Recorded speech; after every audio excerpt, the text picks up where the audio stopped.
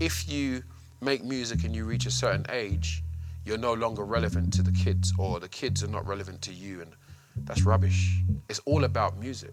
When we grew up listening to hip hop, some of the heads that we were listening to, we didn't know how old Rakim was. He looked old. He had a beard. I was a kid. I didn't have a beard, but he was great.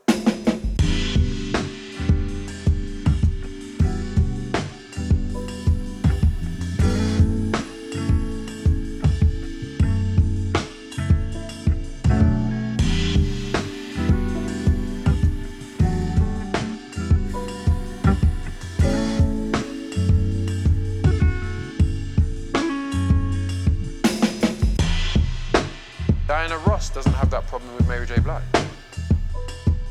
Mary J. Blige doesn't have that problem with Gene Aker. Because music is music.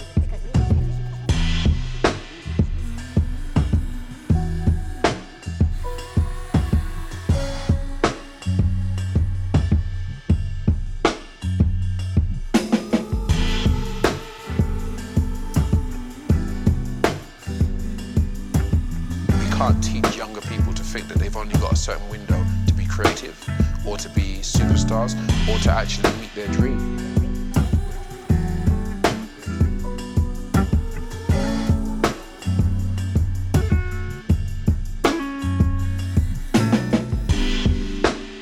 But we can't tell them that there's only a limited window for them to achieve that. The young people that I know can get inspired by anything.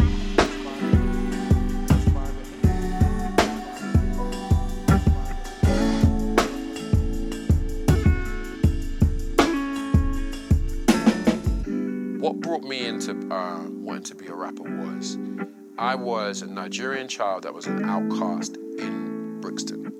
So I lived within Caribbean culture, but I lived as an African child in a Caribbean housing estate, Mansfield estate. And I just before that had come from living in the country because I was fostered for a couple of years twice, and then I came back. And 2 or 3 weeks as I came back is when I came into school. And up until that point, when I was fostered to when I came back to South London to actually start being in school, I didn't realise. It was only then I realised that being African wasn't cool, apparently. I didn't know this.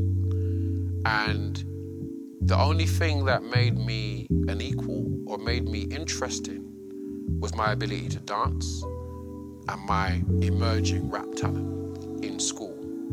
And learning how to rhyme and become myself, but at the same time have this thing that would impress others, was my gateway to being cool in Brixton, in my estate, in my school, on the playground.